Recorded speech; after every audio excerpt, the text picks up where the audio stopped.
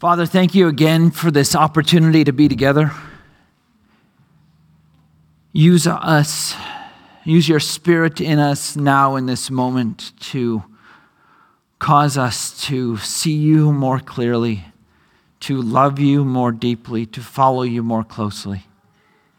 Our desire, Lord, is to be like you, and we need you to work that in us to make it a reality.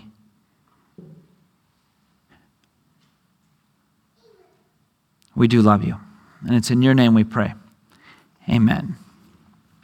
So if your family is anything like mine, you will at times sit down to watch a movie. And when you sit down to watch a movie, there are many, many movies that you could watch where I can finish getting my dinner and pouring a drink, probably coffee, before I sit down to watch the movie. And if I miss the first 5 minutes, it doesn't matter, because Simba is going to become the king of the Pride Lands, and I will be able to figure it out as the movie progresses. But there are then a few of those movies where my kids say, "Dad, if you miss the beginning, you won't understand what's going on." Okay, I will try my best not to miss the beginning. Otherwise, we have been known to restart movies. That's not always my fault. Sometimes it might be. But we have restarted things so that we can catch the beginning, because it wasn't making sense as you started to go forward. This morning, we are going to look at the first 2 verses of Ephesians, which you might think is a waste of your time, but it's not. It really, truly is not. What we're going to get is the greeting, the salutation of Paul to the people. And they write their letters differently than we do. And he starts with a much more robust beginning than most of us begin our letters. You know what a letter is, right? These are things you would write on a piece of paper. And you'd say, "Dear so-and-so, comma, new paragraph." You can still do that. I don't really remember the last time I did do that, but it's still possible. Well, here, they would write letters differently. Notice, and before we really jump into it, just notice the format, right? He starts with, instead of "Dear Ephesian people," he starts with what we put at the very, very end. Starts with "I, Paul." Who is it from? Not to whom is it written. He starts with "I, Paul." Okay, it's different than we're used to. Again, it's still a greeting. Do we care? The answer is yes. We care a lot. Why? Because God inspired his word, right? We look at 2 Timothy chapter 3, verses 16 and 17. All scripture is breathed out by God and is useful for teaching, rebuking, correcting, and training in righteousness, so that the man or the woman, the people of God, would be equipped for every good work.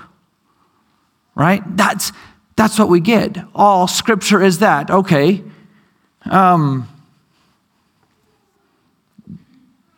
Great.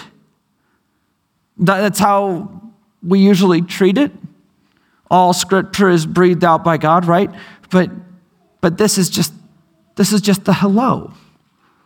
See, part of the problem is we show up at church or at work or on the golf course or at a coffee shop, and we say, "Hey, how you doing?"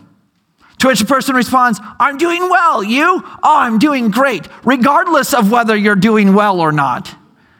I remember getting together with somebody one time. I said, "How are you doing?" Their spouse had just died. They're saying, I'm doing well. Like, seriously, we both know you're not. So let's just restart. How are you doing? And then we had a different conversation. They weren't trying to, but just out of habit, they were doing well. That's not this type of greeting. This is an intentional, inspired by God greeting to these people, which carries weight and meaning because it's part of God's word. So now let's start at the beginning. Let's not miss the first 5 minutes of the movie. let's start at the beginning. Catch how he sets up his letter to these people so that we can understand the purpose, the point, the intent of the letter. Paul, an apostle of Christ Jesus by the will of God, to the saints who are in Ephesus and are faithful in Christ Jesus, grace to you and peace from God our Father and from the Lord Jesus Christ. Now, if you're going to try to determine what the main thrust of those two verses is, how would you go about that? First of all, you would try to see, are there any things repeated? Well, there's something repeated 3 times in 2 verses, and a variant of it 2 more times in these 3 verses. What is that? Jesus Christ and God the Father. Verse 1,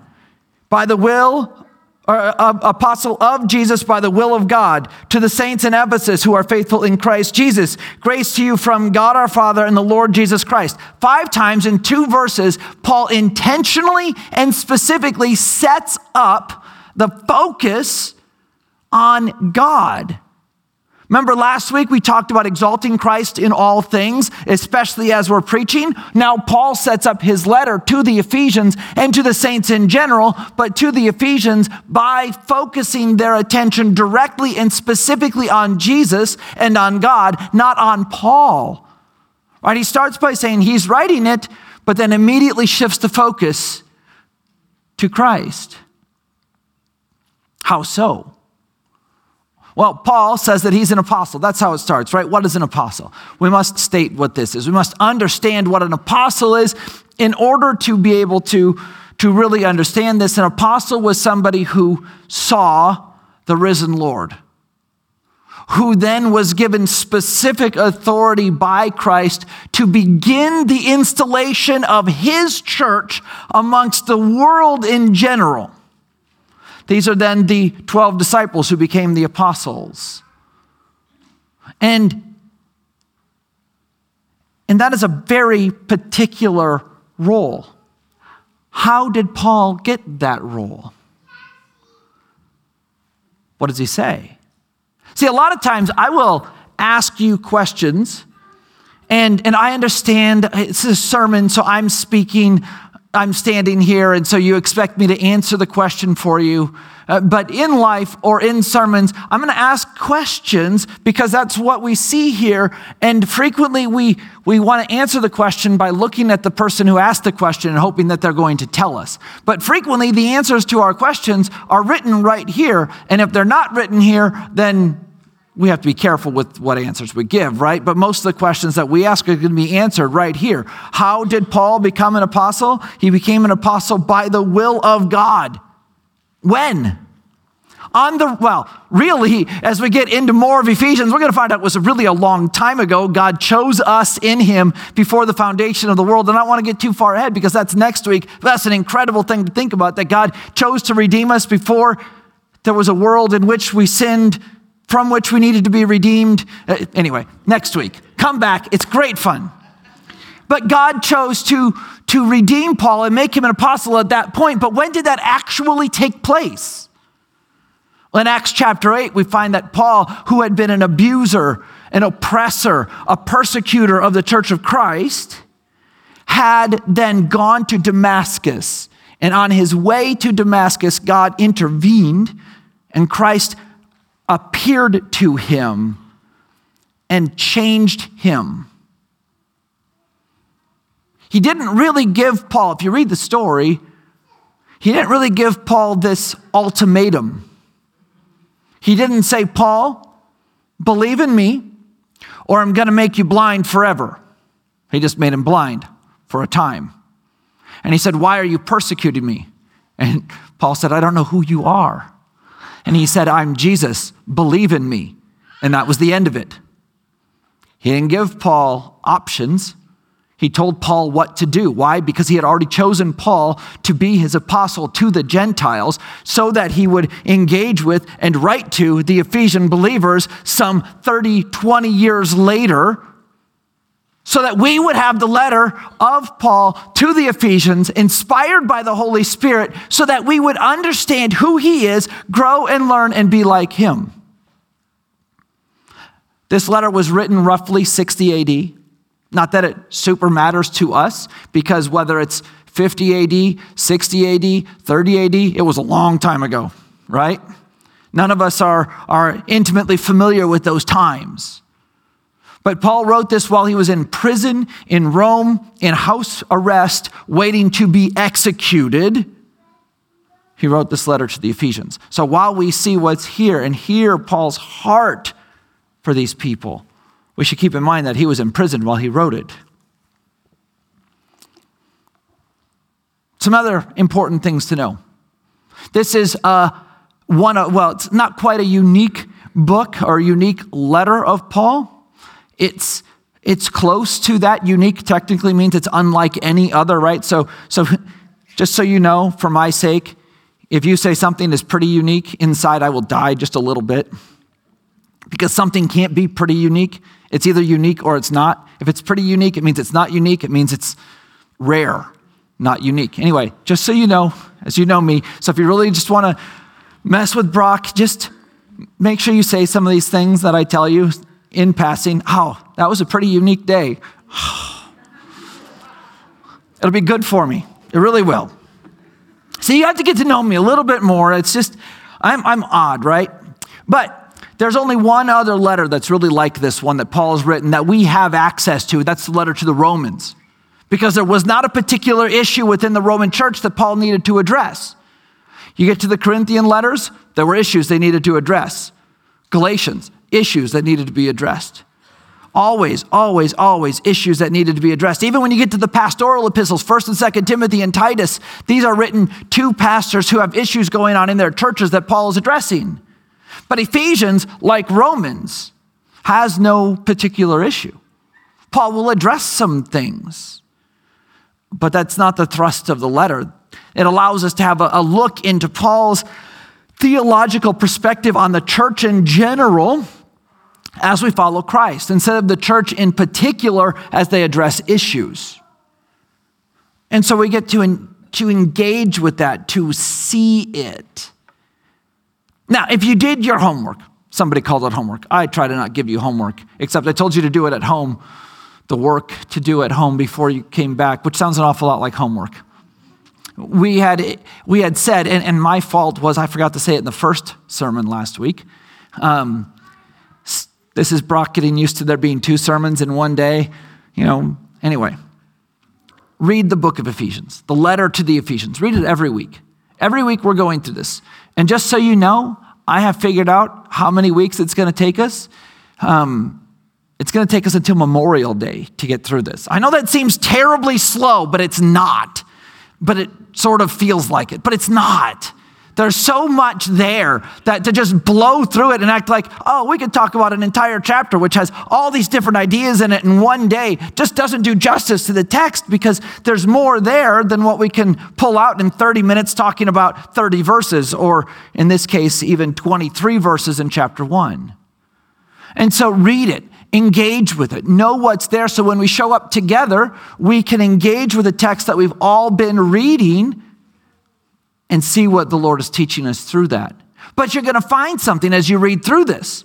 So if you read all of it, especially if you read it all in one sitting, you're going to find that there was a particular oddity that you may or may not have picked up on. Chapters 1 through 3 read very different than chapters 4 through 6. And I wouldn't expect that somebody would just say, oh, I know exactly what that is, but they read differently.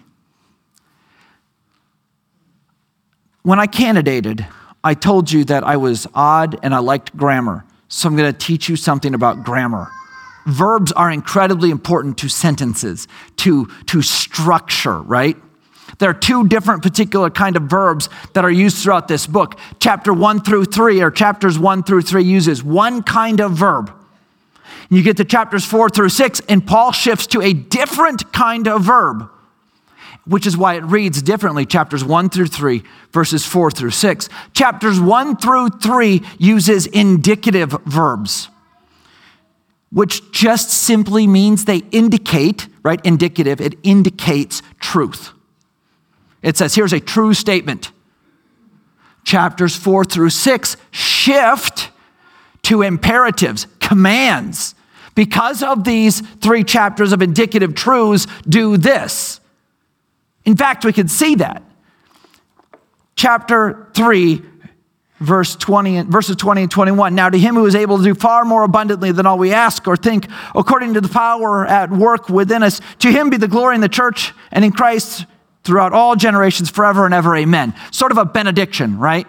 In fact, spoiler alert, you're going to hear that benediction later in the service from Julie at the end. So when you hear it again, you can leave. I won't read it again until then. But then there's a shift. That's the end of 3. Sort of this end of letter benediction, which is normally where you'd expect to find that. And then a shift in 4. I, therefore, a prisoner for the Lord, urge you to walk in a manner worthy of your calling. Command. Shift from truths to command at chapter 4, verse 1. When you read through this text, you will notice it reads different when you hit that. Because it goes from here's what you need to know to here's how you must act because of that. So for these first 3 chapters, we're going to learn about God, learn about Christ over and over and over. And then we're going to shift to what then must we do? We're not going to ignore what must we do in the first 3 chapters. We will address it. We're not going to ignore truths about God in the second 3 chapters. We will address them, but the focus will shift from what do we know to what do we do. So when we read it, know that's coming. If you're going to read Ephesians in one sitting, wonderful. Best way to read it.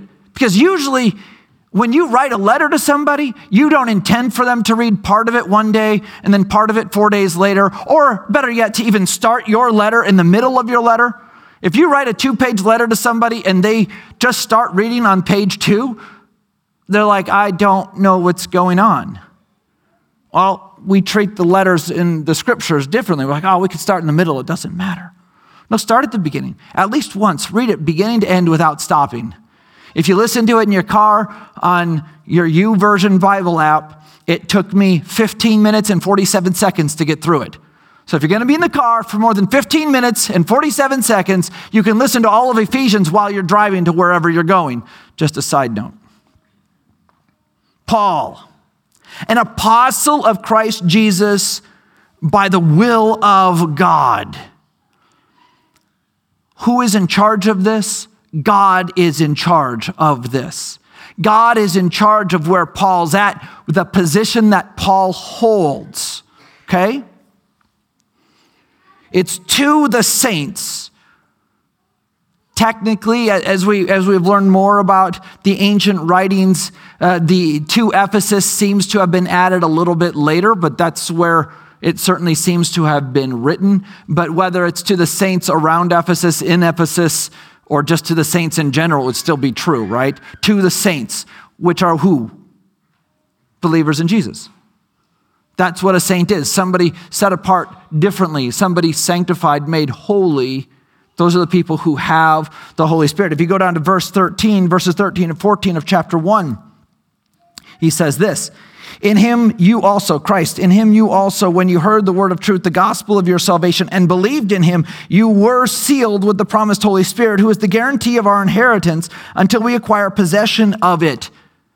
These are saints because they've been marked, sealed by the Holy Spirit as a guarantee of their inheritance, as a guarantee of their life in Christ, of their sainthood. Right? It's to the saints who are in Ephesus. And what? What presumption does Paul make about these saints in Ephesus? That they are faithful. What does that mean? It means unchanging, right? It means not looking to somebody else. A faithful spouse is someone who doesn't go outside of their marriage to find sexual fulfillment, to find even that deep, intimate, emotional fulfillment. It's somebody who stays within their marriage to find those things that their marriage is supposed to give them. So now to the saints in Christ who are faithful are the ones who aren't going to other gods. They're not going to other things. They're not finding their value or identity outside of Jesus. Now, let's admit, we all struggle with that. We all fail in that. This isn't a, this person has failed once, it's done sort of thing. But the faithful in Jesus are the ones who continue to intend and continue to find their identity in Christ. They're faithful to him. There's no life other than with him. That's why Jesus in John chapter 6 looks at the disciples after everybody's leaving him and he says, do you want to go too? And their response is, or Peter's response is, where would we go? You hold the words of life. Where else are we going to go to get that? So I guess we'll stick it out. Even though this seems wild and crazy, we'll stick it out. That's the faithful. Now what? Okay, that's the setup of the setup, sort of. What does Paul offer to them? Because he is an apostle of Christ by the will of God, because they are saints and are faithful, what does he offer to them that they can't get anywhere else? Grace and peace. Is that what he offers? Technically, no. That was a trick question. That is not right for me to trick you with questions on week 2 of being here. I realize. He offers them grace and peace in Jesus. He doesn't just offer them grace and peace because these are people who live in an empire that has no peace. An empire constantly at war. It had been constantly at war. In fact, most of these people were taken over by the Romans at one point. So there had been a particular war, and then Rome is going to continue to be in battle until it falls in the 3rd or in the 4th century. There's no peace in the sense that there's no conflict, because even these people who are Roman citizens live in an oppressive state where the Roman guards, the legion, are there to enforce acting like a Roman. It's not peaceful. You're constantly dealing with people with swords, their version of our machine guns. So he doesn't offer peace to them. He offers peace in Christ. He doesn't offer grace to them. He offers grace in Christ, because in this world we will have trouble, Jesus says. But take heart. What? He says I, but he was speaking. He has overcome the world. Which is why then Paul can offer grace and peace in Jesus in the midst of a tumultuous, unpeaceful situation. But also, what exactly is grace and what exactly is peace? We talk about somebody say, oh, you've got lots of grace. Why? Because you did a cartwheel that looked so smooth and nice. Not that kind of grace, right? Not that kind of grace at all. So scripturally speaking, what does grace mean? It means that you or I receive something good that we do not deserve. Not to be confused with mercy, which is you or I not receiving something bad that we do deserve. There are punishments that I deserve because of my sins, and by the mercy of God, he doesn't lay those on me. And by the grace of God, instead of giving me punishments and consequences I do deserve, he gives me good things, life in Christ, forgiveness that I don't deserve. Grace. So when he offers grace to these people, it's not this sort of ethereal, abstract, unimportant thing. He's offering the life. He's offering the good that we get from Christ. All of it. That we don't deserve. Why? Because Christ gives it to us. Chris prayed this morning about God giving us this life and regeneration. And that is so true. We're going to engage with that more later. But what does it mean that he gives us grace? You cannot earn it, right? By definition, if you can earn grace, you know what it's no longer? It's no longer grace. Because grace means you've gotten something good you don't deserve, right? So if you can work for it in any sort of way, it's no longer grace, it's payment. That's the difference. Payment is you doing a job for somebody and then paying you because you did the job. Grace is somebody who was supposed to do the job but instead didn't do the job or broke the job and you paid them anyway. That's grace. Peace. It's this non-turmoil moment or position that we have, again, in Christ. So what turmoil did we have in Christ? If we go to Romans chapter 5, we see in verse 10, for if while we were enemies, we were reconciled to God by the death of his Son, much more now that we are reconciled, shall we be saved by his life. There's the grace, reconciled, saved by his life. But the reality is we started as not neutral, undetermined people.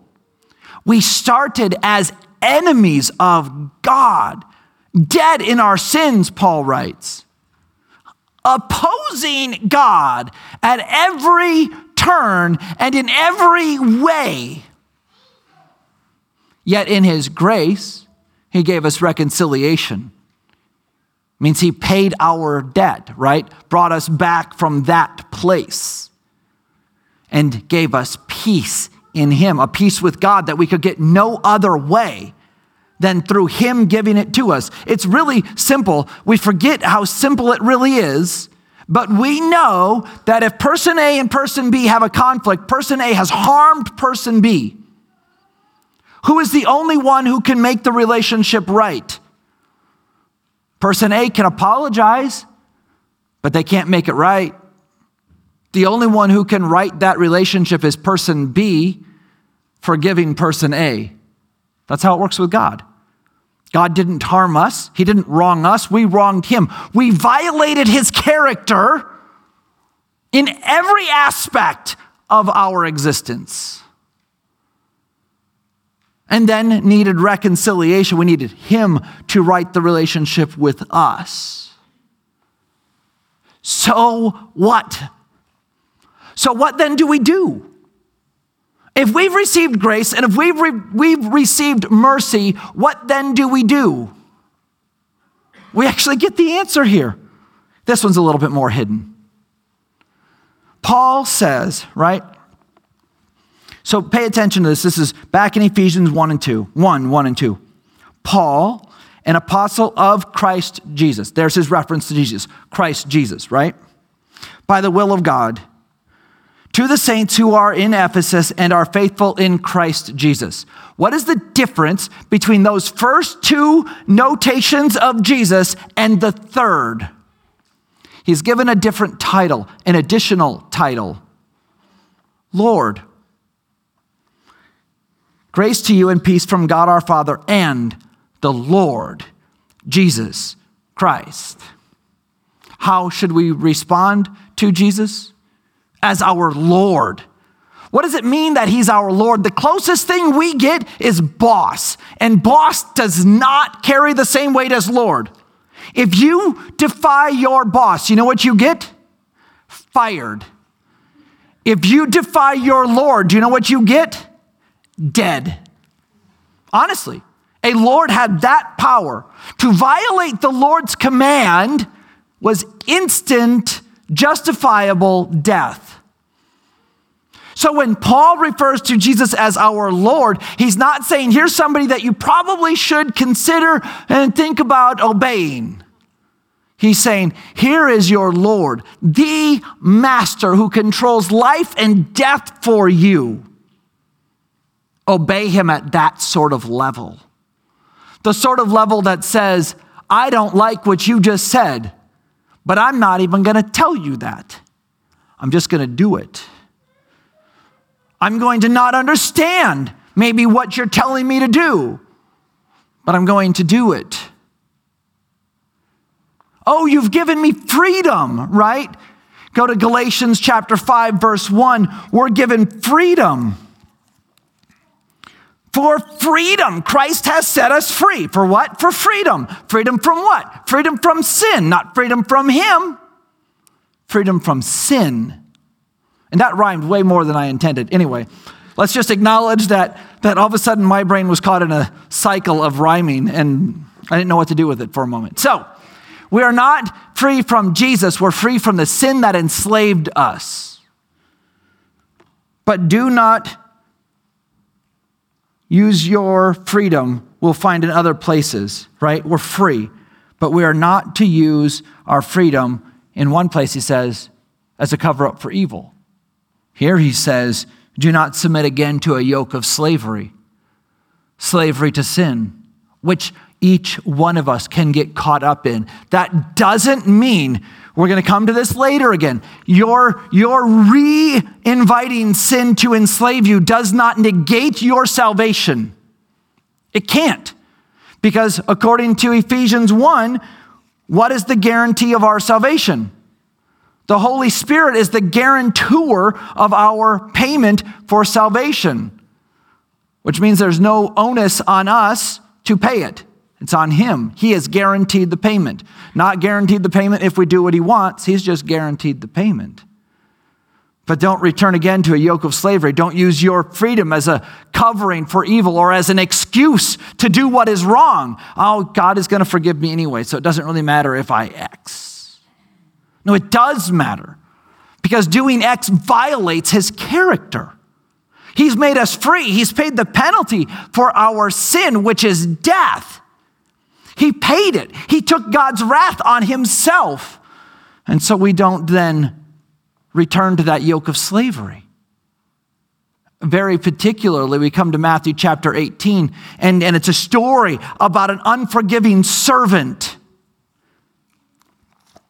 And we get to the end of it, we probably are all familiar with it. There's a servant who owes, in effect, $5 million to his landowner. And he has like 75 to his name. No way to pay this back. It's not even possible. And the king says, you know what? I'm going to forgive your debt. And this servant then goes out and finds a fellow servant who owes him $35. And he says, if you don't pay me, I'm going to throw you in jail, you rotten, dirty person. And it comes to the king's attention, and here's what he says in verses 32 and 33. Then the master summoned him and said to him, you wicked servant, I forgave all your debt because you pleaded with me, and should you not have had mercy on your fellow servant as I had mercy on you?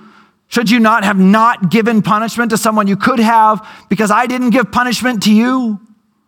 So we must forgive, must act in the manner in which God acted toward us. Why? Because Jesus is our Lord, who gave us peace with God that we didn't deserve, who gave us grace with God, with him, life we didn't deserve. Because we are his saints, or therefore we are his saints. And we have this letter written by Paul, an apostle of Christ Jesus, made that way by the will of God. Verses 1 and 2 of Ephesians chapter 1. He sets up the whole book for us. Let's read it, engage with it, and know it, follow it, exalt Christ as we exposit the word and as we exhort each other. Let's pray. God, thank you for loving us, and thank you for giving us your Son. Thank you for allowing us to have your word, to be taught by it, to grow in it, to know you through it. We ask, Father, that you would be honored in our hearts, in our minds, in our lives as we learn to love you more. We do love you, Father. And it's in your holy and precious name we pray. Amen.